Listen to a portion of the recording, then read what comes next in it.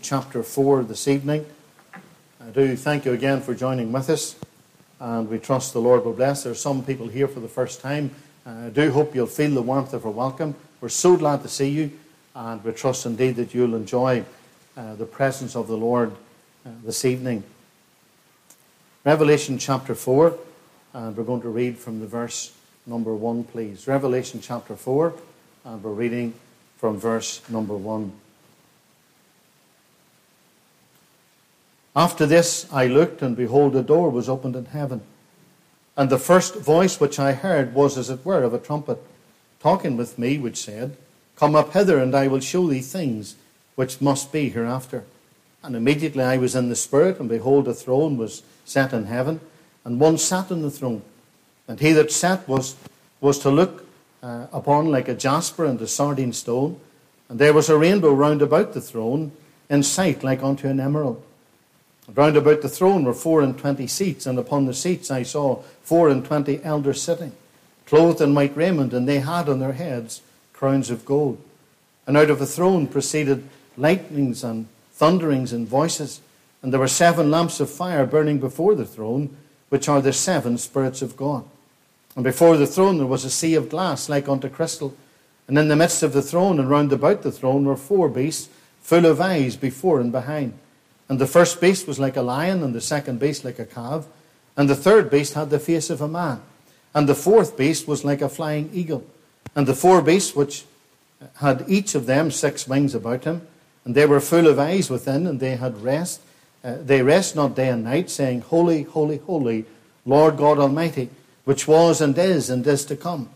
And when those beasts gave glory and honour and thanks to him that sat on the throne, who liveth for ever and ever, the 24 elders fall down before him that sat on the throne and worship him that liveth for ever and ever, and cast their crowns before the throne, saying, Thou art worthy, O Lord, to receive glory and honour and power, for thou hast created all things, and for thy pleasure they were created. We do trust God will bless the public reading of his own precious, infallible, inerrant, and inspired word to our hearts this evening. I heard a story about a man who owned a huge ranch, and he had invited some friends out to view this ranch. And in the ranch there was a stretch of river, and this stretch of river was full of crocodiles. And he said, you know, the one thing I admire more than anything else is courage and bravery. And this man was a billionaire. He owned thousands of acres. He says, I will give the man whatever he asks, the man that will seek to cross this stretch of water. Immediately this man jumped in and began to swim across this stretch of water where the crocodiles seemed to be everywhere. When he reached the other side, the man said, you know, you're one of the bravest men that I've ever met. What is it that I can give to you? He says, I want to know who pushed me. I want to know who pushed me. He wasn't as brave as perhaps at first appeared. And you know, when you come to handle a book like the book of the Revelation, some people may say you're a little bit mad. Others may say you're brave, but it's a wonderful book in the Word of God. I've entitled this series the last book for the last days. Surely we're living in the last of the last days. Surely we must believe this evening that Jesus Christ is coming, and he's coming very soon. More than ever, we need to come to a book like the book of the Revelation.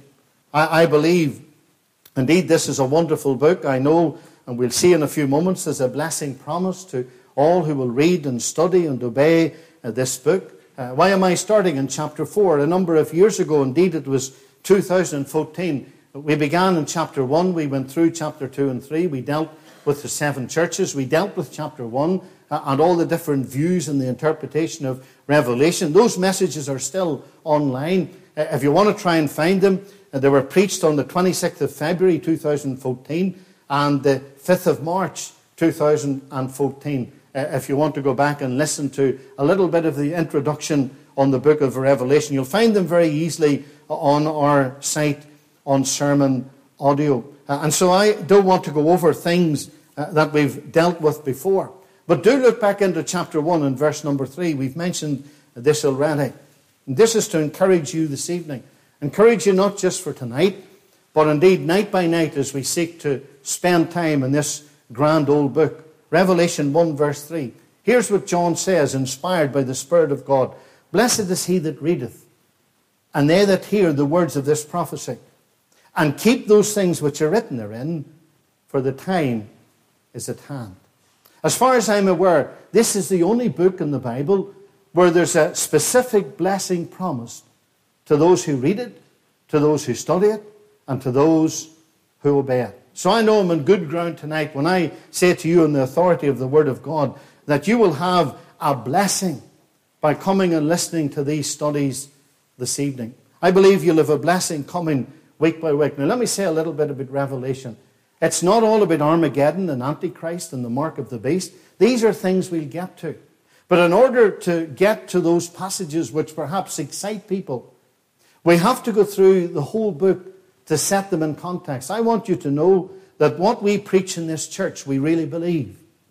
But moreover, what we preach in this church, we believe, is based 100% on the Word of God. Now let me say, in 2021, we are very much in the minority. Very much in the minority. Certainly in the minority in Baptist churches. But if you took Christendom, and we use that word very loosely, right throughout the Northern Ireland, the Republic of Ireland, the British Isles, you would find what we believe sets us apart from many other places. Very prevalent in the United States, not so much in the United Kingdom. There was a time when that situation was different. But sadly, over time, things have changed. But I believe what we teach and what we preach here is based on the Word of God. But I'm willing to teach it, and I want you to be the Bereans. I want you to search the Scriptures and see if these things be so. A few years ago, Her Majesty the Queen opened the doors of Buckingham Palace to tourists.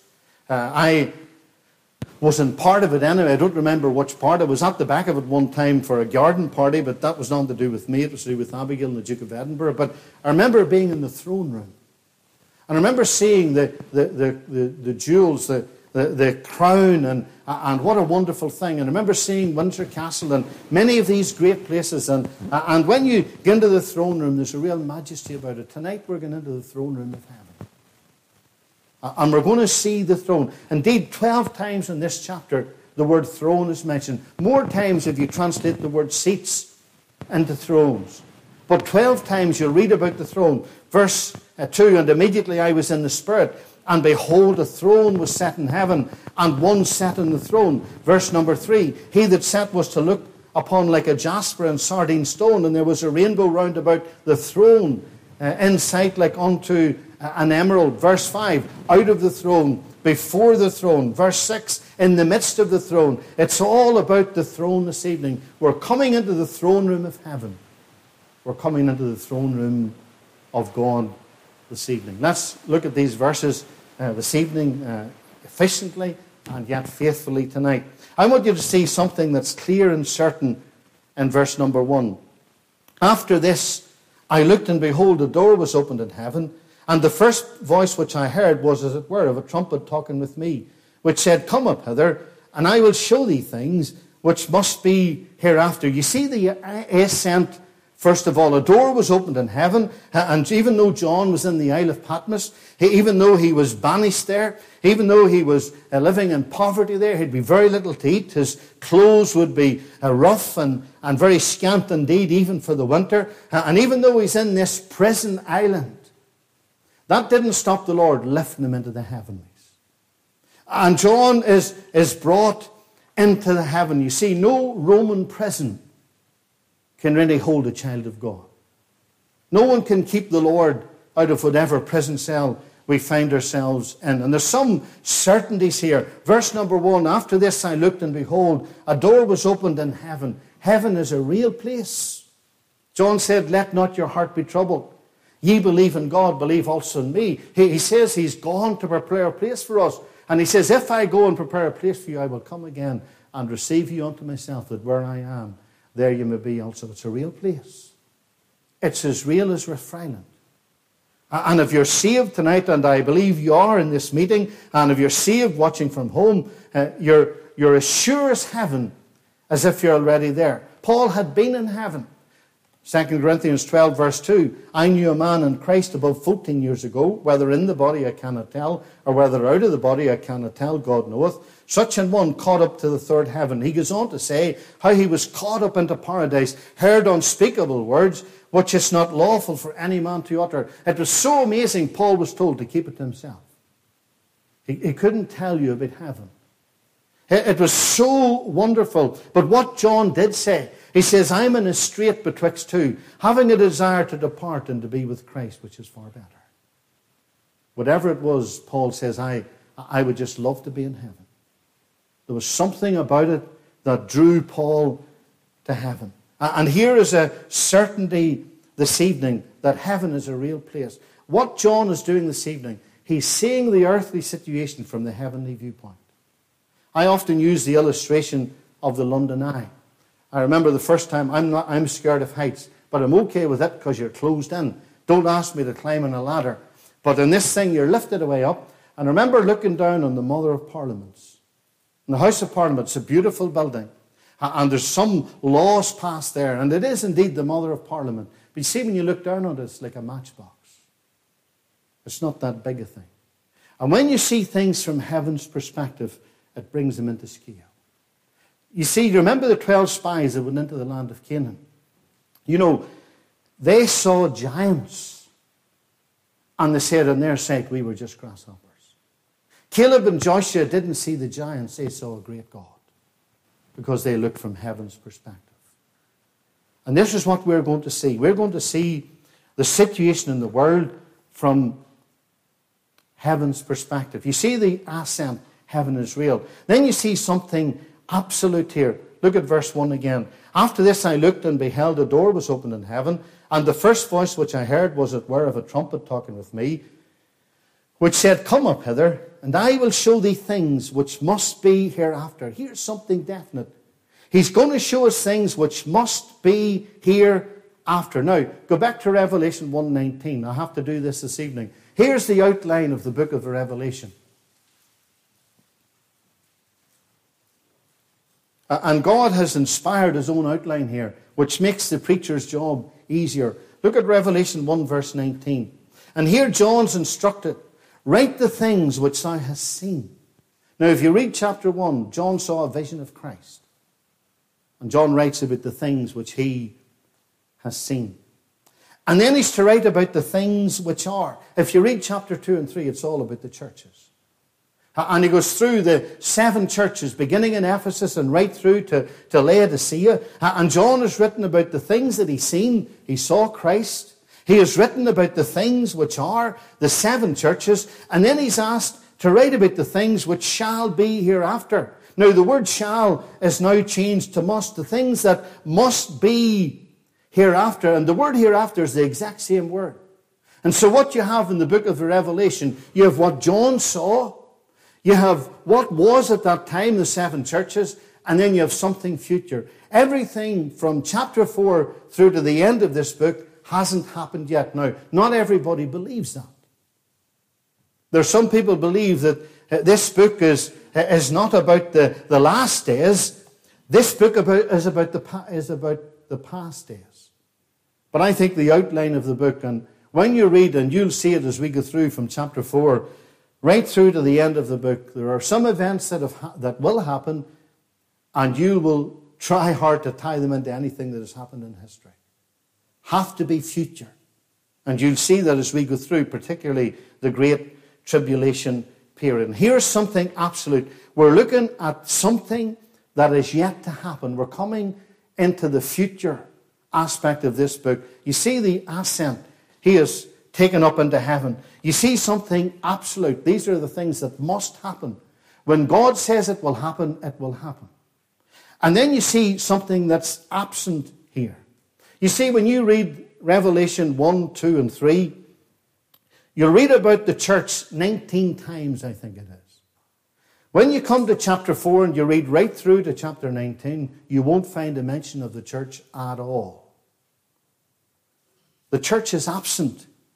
After 4 verse 1, and I think there's at least a picture here. Look at verse 1 again. After this, I looked, and behold, a door was opened in heaven, and the first voice which I heard was as it were of a trumpet talking with me, which said, Come up hither, and I will show thee things which must be hereafter. You see the mention of a trumpet. That makes me think of 1 Thessalonians chapter 4, which we preached on Sunday. Makes me think of 1 Corinthians chapter 15, where it talks about the trump of God.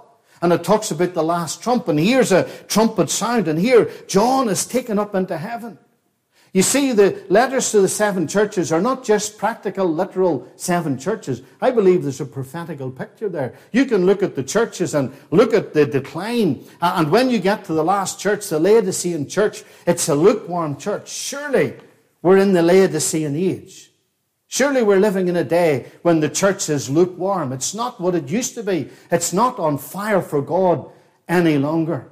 And so when you come to Revelation chapter 4, you see heaven open, and it's as if the Lord is saying to us, the church will be taken away, and the church is going to be taken into heaven. Now in Revelation 19 verse 11, heaven is opened again. And I saw heaven open, and behold, a white horse, and he that sat upon him was called Faithful and True, and in righteousness he doth judge and make war. And when you read through 19, I don't want to steal from it now, Christ is coming back again, and is coming back with the saints. I believe in chapter 4 you have a picture at least of what happens in 1 Thessalonians chapter 4 when Christ comes for the saints. Remember, he's coming back. And the dead in Christ shall rise first. Then we, and Paul believed he could be in that number, we who are alive and remain shall be caught up together with them in the clouds to meet the Lord in the air. And we are not going to go through the tribulation. We're going to go home. I'm not going through, I'm going up. I don't know about you. As has often been said, I'm not looking for the undertaker, I'm looking for the uppertaker. I'm not looking for the man of sin, I'm looking for the sinless man. Jesus Christ is coming again. And I believe we will be caught up and taken away. Revelation 3 verse 10 says this, Behold, because thou hast kept the word of my patience, I will keep thee from the hour of temptation, which shall come upon all the world. And this tribulation will go across all the world. The Lord says, I'm going to keep you from it. I'm not going to keep you through it. I'm going to keep you from it. We're not appointed unto wrath. Praise God this evening. Christ has dealt with all the wrath on Calvary's cross. And we're not going to go through this tribulation period. You know, there's something else here as well. There's a little phrase that's repeated over and over again in the first 2 chapters. Look at Revelation 2 verse 7. I'm just giving you this out this evening, really by way of introduction. I just like to show these little things, particularly for the young men and young ladies who like to study the Scripture. Look at Revelation 2 verse 7. He that hath an ear, let him hear what the Spirit saith unto the churches. And you can see the churches, the churches, the churches. John's talking about the churches. Now go to Revelation 13 verse 9, just to show you something very different. See what it says in 13 verse 9. If any man have an ear, let him hear. No mention of the church. No mention of the churches at all. You see, I believe what you have in Revelation chapter 1, you have Christ, and Christ is going to come and deal with the church. Revelation 2 and 3, you have the church as it was then, the 7 churches. I believe you've also got a prophetical picture of the decline in the church. Started off with Ephesus in love with the Lord, but they left their first love.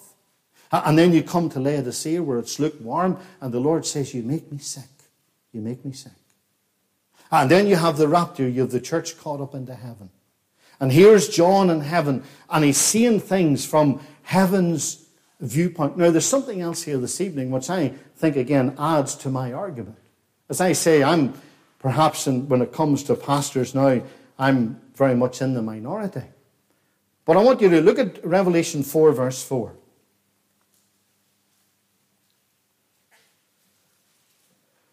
And round about the throne were 24 seats. That word seats could be thrones.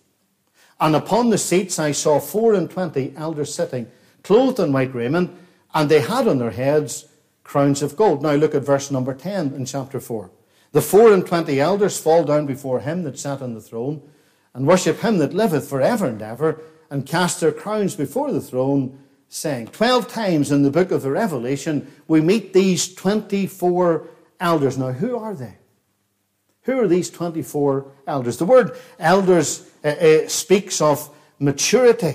It speaks of age. That's the same word that's used as an elder in the church. You're looking for spiritual maturity. It's the word presbyter, where the word Presbyterian comes from.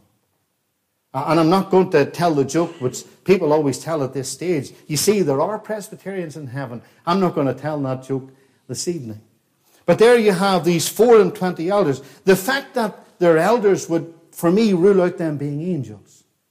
Because angels have no age. You can't age angels. So some people think that these are a group of angels or angelic beings, but I don't think that's the case. An elder would indicate that they're certainly not angels. In the Old Testament, only those who descended from Aaron could serve in the temple. As time went on, there were so many people, they divided them into 12 orders, and 2 from each order. And that number 24 became a representative group of all the priests. So I think what you have here is a representative group. And I think a representative group of priests. But they're on thrones. Remember, the word seats is thrones. And when you think about them being kings and priests, we'll say a wee bit more about that in a moment. I believe they represent the church.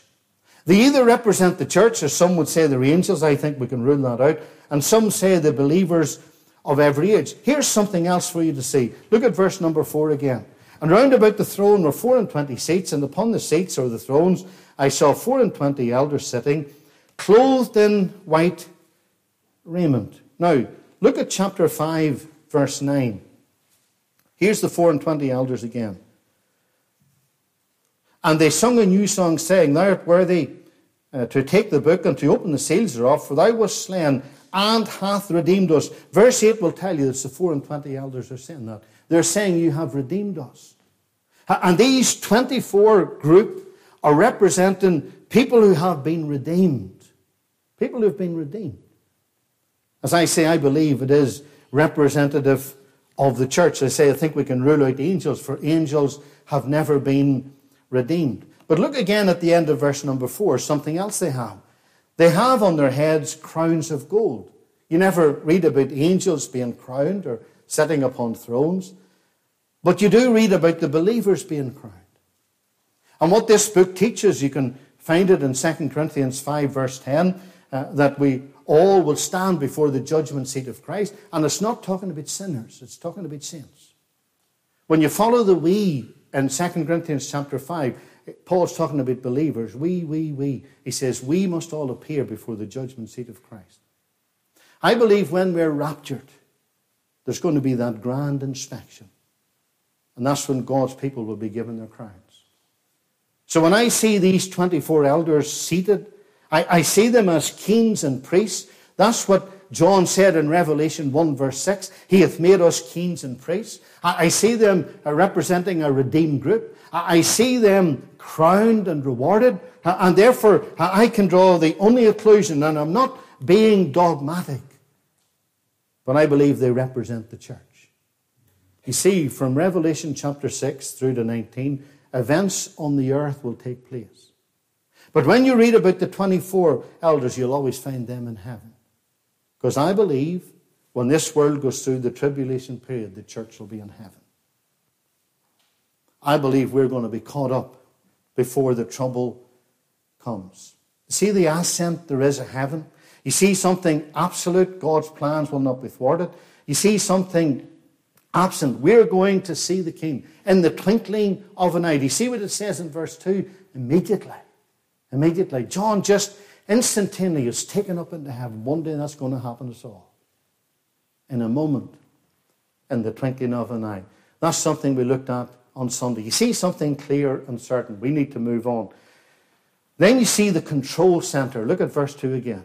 And immediately, as I said again, that would certainly indicate that it's a picture of what's going to happen in the church. Immediately I was in the Spirit, and behold, a throne was set in heaven, and one sat upon the throne. You see the preeminence here. John sees a throne. It catches his attention. I believe this is God on the throne. We will find the Lamb on the throne in chapter 5. You see the preeminent position, God first.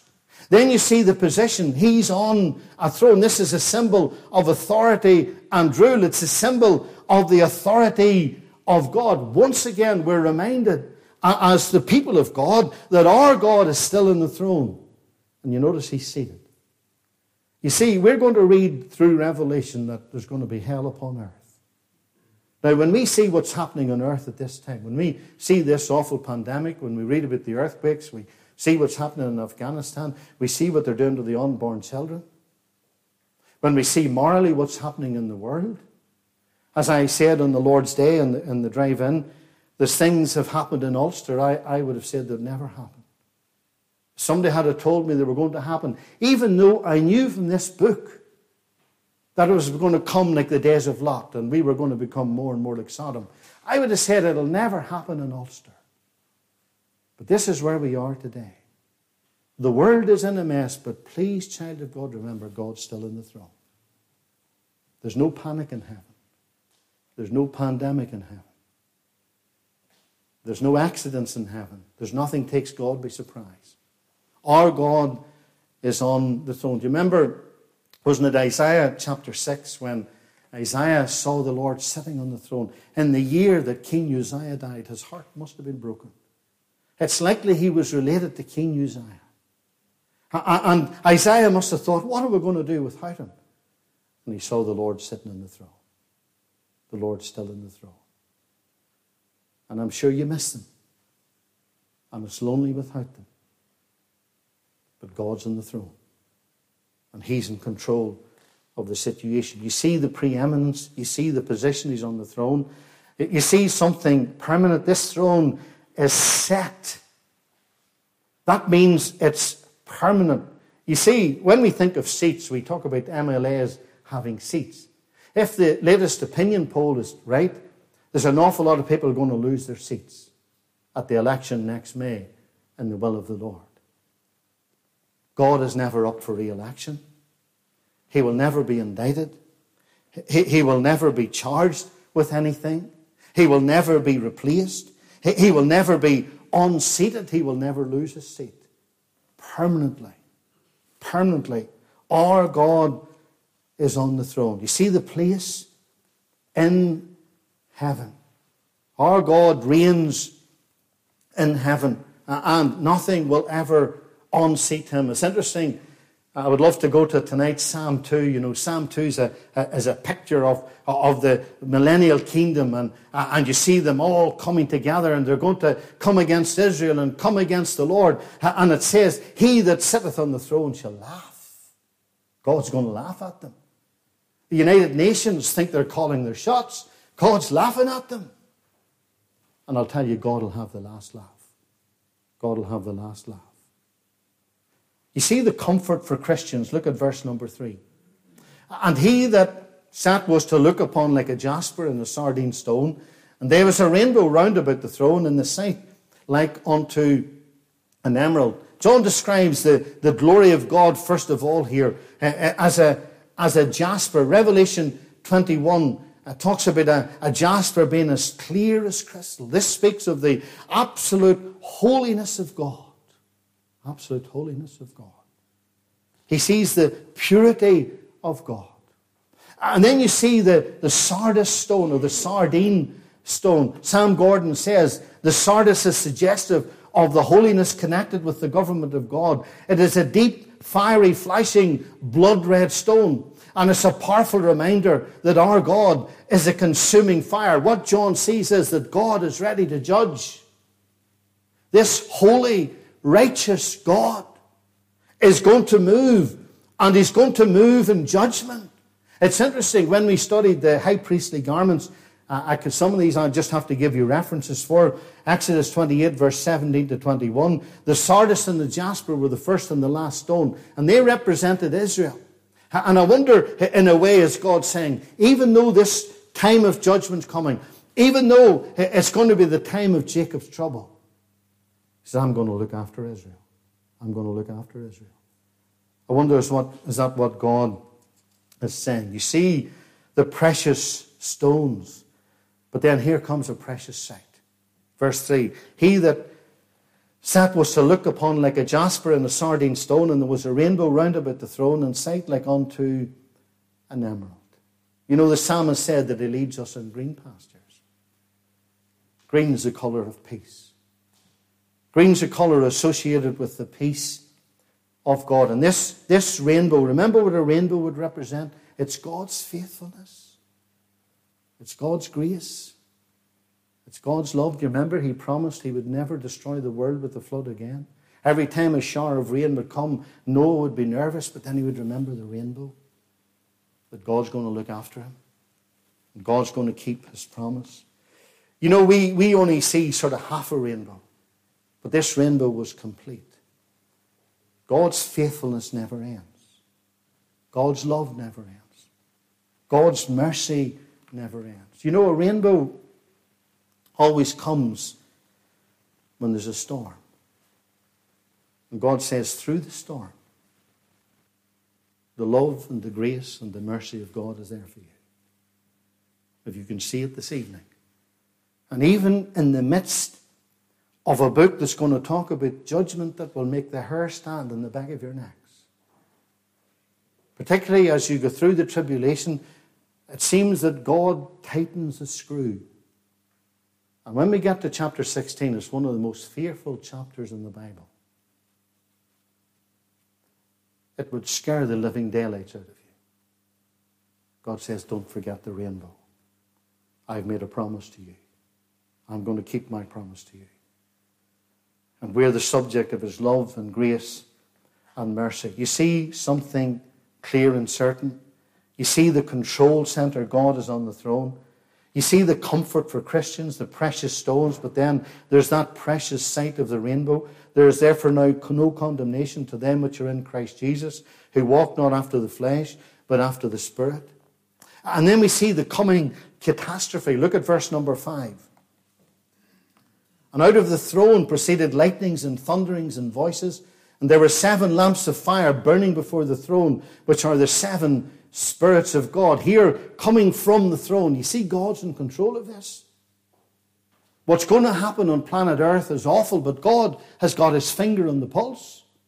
And whatever's happening in Northern Ireland or the United Kingdom or even throughout the world, God is in control. Don't ever lose that picture. And whatever happens in your life, God's got it. God has got it. Just keep trusting him. The throne of grace is now a throne of judgment. And these words that were used were the words that were used at Sinai when the giving of the law. Let me read them to you. Exodus 19 verse 16. It came to pass on the 3rd day in the morning, there were thunders and lightnings and a thick cloud upon the mount. But moreover, in the book of the Revelation, let me give you a quick resume of what we're going to come to. You see, when we get to chapter 6, we're going to have 7 seals that are open. And every time a seal is opened in heaven, something terrible happens on earth. When we come to Revelation 8 verse 5, turn to it with me this evening just so you see. Revelation 8 verse 5. Remember, we're looking for the thunders and the lightnings that we find in verse number 5. Look at Revelation 8 verse 5. And here's the seals. And the angel took the censer and filled it with fire of the altar and cast it into the earth. And there were voices and thunderings and lightnings and an earthquake. You see the judgment of God? You see when the 7th seal comes, that's going to introduce 7 trumpet judgments. Now look at Revelation 11 verse 19. Here in the midst of the trumpet judgment, look at 11:19. And the temple of God was opened in heaven, and there was seen in his temple the ark of his testament. And there was lightnings and voices and thunderings and an earthquake and great hail. Do you see the judgment again? You see when we get to the 7th trumpet, we then have what's called the 7 vial judgments. These are little vials poured out quickly. As I say, the judgments become more intense as we move through. Look at Revelation chapter 16. Here are the vial judgments. 16 verse 18. And there were voices and thunders and lightnings, and there was a great earthquake, Such as was not since men were upon the earth, so mighty an earthquake and so great. I'll tell you, this world's in for an awful time. You see those climate change people? They don't know the half of it. What's going to happen with this planet. And you can see that the throne of grace where the rainbow is now a throne of judgment. And God is going to pour out his judgment. And from chapter 6 on, all hell will break out on planet Earth. I'm so glad I'm saved. Are you glad you're saved tonight? Let's go back to Revelation 4, verse 5. Revelation 4, verse 5. And out of the throne proceeded lightnings and thunderings and voices, and there were 7 lamps of fire burning before the throne, which are the 7 spirits of God. This is a reference to the Holy Spirit. In Revelation 1, verse 4, we read about the 7 spirits which are before his throne. In Isaiah 11, verse 2, you have a 7-fold ministry of the Spirit of God mentioned. And this is the Holy Spirit, the Spirit of God. When Christ went up, he says, I'm going to send the Comforter to you. And right through the church age, the Spirit of God has been a comforter. It has also been that power that God used, not a power, but the person that God used to convict us of our sin and judgment. And here the comforter is going to become the condemner. Things have changed. The church is gone. And here the Spirit of God is at the heart of the judgment of God. You'll have God the Father and God the Spirit. And when we get to chapter 5, we'll meet God the Son. You see the Spirit of God, the Comforter, becoming the consumer as the judgment of God is poured out. You see something clear and certain. You see the control center, the comfort for Christians, the coming catastrophe. Then we have some confusing characters here. Verses 6 through to verse number 8. And before the throne there was a sea of glass like unto crystal. And in the midst of the throne and round about the throne were 4 beasts, full of eyes before and behind. And the first beast was like unto a lion, the second beast unto a calf, the third beast like was the face of a man, and the fourth beast was like a flying eagle. And the 4 beasts, each of them 6 wings about him, and they were full of eyes within, and they rest not day and night, saying, Holy, holy, holy, Lord God Almighty, which was and is to come. The first thing that the Lord mentions here is a sea of glass. If you were to go to the temple, it talks about a molten sea, and the sea would be filled with water, but this was a sea of glass. Now in the temple it was used for cleansing. Here in heaven there's no need for cleansing. And dear believer, this evening we'll never have to confess any sins in heaven. We'll never have to say, Lord, I've sinned. We'll never have to weep like Peter, who went out and wept bitterly. We'll never fail God again. What a wonderful thing heaven's going to be. When we are completely what Christ intended us to be, conformed to the image of his dear Son. But look at these confusing characters. The word beast here is not the same as the word that will come in Revelation 13 when we come to look at the Antichrist. It really could be translated the living ones, living creatures of you like. And these creatures have attributes of God. They're full of eyes before and behind. Verse 8, eyes within. They are all seeing and all knowing. And you can see some animals mentioned here. We have the lion and the calf and the man and the eagle. Now what's this all about this evening? Well, when we open our New Testament, we come to the Gospel of Matthew. We discover that Matthew talks about Christ the King. When we come to Mark, Christ is a servant. There's no genealogy in Mark because servants had no genealogy. Straight into the service. What Christ began to do. So Matthew have Christ the King. And in Mark you have Christ the servant. When you come to Luke, you have the Son of Man. You have Christ called the Son of Man more than anywhere else. And it's really about the humanity of Christ. The Son of Man has come to seek and to save that which was lost. When you come to John's Gospel, remember how it started? In the beginning was the Word. He takes us up into heaven. And you see, what you have in the Gospels is a fourfold picture of Christ. Here's what you have in these living creatures. They're just reflecting Christ. You have the lion, the king in Matthew. You have the calf or the ox, the beast of burden in Mark. You have the man in Luke, the Son of Man. You have the eagle in John's Gospel soaring up into heaven. It's a wonderful picture of Christ. But you know, it's also a picture of a servant of Christ. Graham will keep me right in this one. But I think it was Pastor William Mullen who often talked about the servant of God needs these characters, these characteristics. Sometimes we have to be like the lion. You have to be tough. There are times we have to be like the ox. There's work involved. There's times you have to be the man. There has to be the human side. And people need to know that you're just like them. You hurt, you weep, you mourn, you suffer. And you get all of these characters. And then the eagle, the man of God, needs to be in touch with heaven. And you have a fourfold quality here of a servant of God. Sometimes you have to be as tough as the lion. Sometimes you have to be like the ox. You have to dig in and you have to work. I'll tell you, if you want to preach, you have to work. And you have to put the time in. Sometimes we have to be the man. We just have to sit down with people and weep. I remember one of my former pastors, we had a lady in the church went through an awful tragedy, and he said, you know all I did, Ian? I just sat down beside her and cried with her. Sometimes that's all we can do. And you have to be like the eagle. You have to be in touch with heaven. I would say not only the qualities of the man of God in the pulpit, but anyone who wants to do any service for God. Now, my time's rushing on. Let me give you some scriptures. In Ezekiel chapter 1, verses 5 to 6 and verse number 10, you'll read about these living creatures in Ezekiel. You'll discover they have the same faces. And when you come to Ezekiel chapter 10, I think it's verse 14, you'll discover that they're cherubim. Now, here's something to make it a wee bit more complicated. When you go to Isaiah chapter 6, you'll read about another band of angelic beings called seraphim. And you will read similarities with the seraphim because they had 6 wings.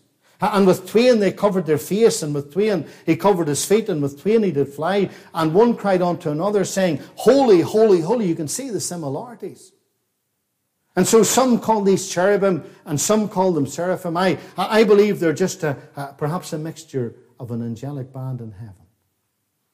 And like the cherubim, they protect the holiness of God. You remember it was the cherubim who were put in the Garden of Eden. And like the seraphim, they proclaim the holiness of God.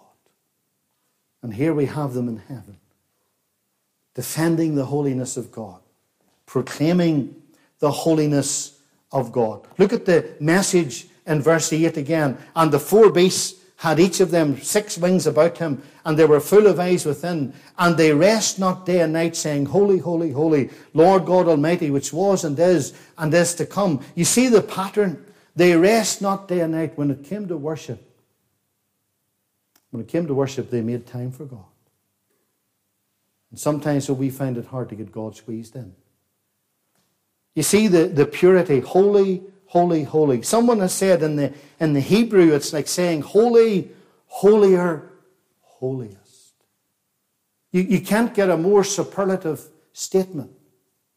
He is a holy God. You see his purity. You see his power. Lord God Almighty. You see his perpetuity, his unchangeableness, his immutability, which was and is to come. He is there in the past. He's there in the present. He's there in the future. What is it that he can't handle for you? Can you see him on the throne tonight? There's no problem too hard. There is no person too difficult for him to save. There is no prayer too big that he cannot answer. This holy, sovereign, eternal, immutable, omniscient God, he reigns tonight. Our God reigns tonight. Then we see the coming course here. We're nearly finished. Look at verse number 9. And when those beasts gave glory and honor and thanks to him that sat on the throne, who liveth forever and ever. Here's a quartet. Look at verse number 10. The 24 elders fall down before him that sat on the throne, and worship him that liveth forever and ever, and cast their crowns before the throne, saying, here there's now 24 have joined in. Now come over to chapter 5. Look at verse number 8. And when he had taken the book, the 4 beasts and the 24 elders fell down before the Lamb, having one of them harps and golden vials of odors, which are the prayers of the saints. Verse 11, and I beheld and I heard the voice of many angels around about the throne and the beasts and the elders, and the number of them was 10,000 times 10,000 and thousands of thousands. And you can read on, and you can see the chorus just grows. It began with the quartet. 24, and then you have 1,000 times 10,000 times 10,000. What a choir is going to be in heaven. As I said on the Lord's Day, maybe I got it wrong. Maybe we got it wrong as an oversight in the church when we perhaps prioritize things above singing. But what a wonderful thing it is to praise the Lord and to sing praises unto his wonderful name. I like the way in verse 10 if this represents the church, the 24 elders, see how they fall down before him. I've said this many, many times, and I'll say it again tonight. We live in a day and age when people want to make themselves big in the presence of God. It's about how high you can jump, how high you can put your arms up, how much movement you can do to the music. And it seems to be, and I say seems to be, I don't want to judge people, it seems to be very me-centered. The worship here in Revelation is Christ-centered and God-centered. And they're lying on their faces. And they're not seen at all. They just want God to be seen in the throne. And surely that's real worship this evening. You know, they don't speak off God so much as speak to him here. Look at verse 11. Thou art worthy, O Lord, we're in chapter 4 again. Thou art worthy, O Lord, to receive glory and honor and power, for thou hast created all things, and for thy pleasure they are and were created. You know, the attributes of the Lord here, how we could sing about them. And I hope when we sing about the Lord, we're singing about the attributes of God. How worthy is he? You know, the 24 elders, you'll notice that they cast their crowns before the throne. It seems that being rewarded at the bema seat of Christ. And when they come into heaven with these crowns on it, it seems when they get a look at the Lord, they just throw everything at his feet because they realize they're nothing. At best, you know, we're just unprofitable servants. We're nothing, and he's everything. Heaven is a real place. Heaven is where the throne is. Heaven is where there's no sin. Heaven is where the saints are rewarded. Heaven is where they sing his praises. Heaven is an eternal place. One day heaven will be your place, and heaven will be my place. It talks about forever and ever. This phrase is used of heaven, and this phrase is used of hell. And I said it already, and I'll say it again this evening. Isn't it great to be saved? Isn't it great to be saved? You know, you and I can go through this book of Revelation, and I think we can sit comfortably because we know we're saved from the wrath that is to come. But it might not be comfortable for some of your family. And maybe tonight, if we realize how big our God is, maybe tonight you'll pray for that person you've given up praying on or praying for. Because you've been reminded this evening that God's in the throne. And he's the Lord God Almighty tonight. Will you bring them to him even tonight? Let's stand as we close in prayer. Joyce is going to go to the door. He'll open the doors and he'll greet you as you leave. As we stand just to close in a word of prayer. And then we'll wait a few moments and we'll gather around the throne of grace. Let's stand. Our Heavenly Father, we thank you for the time we've spent around the Word of God this evening. Lord, we thank you for the help even of the Spirit of God.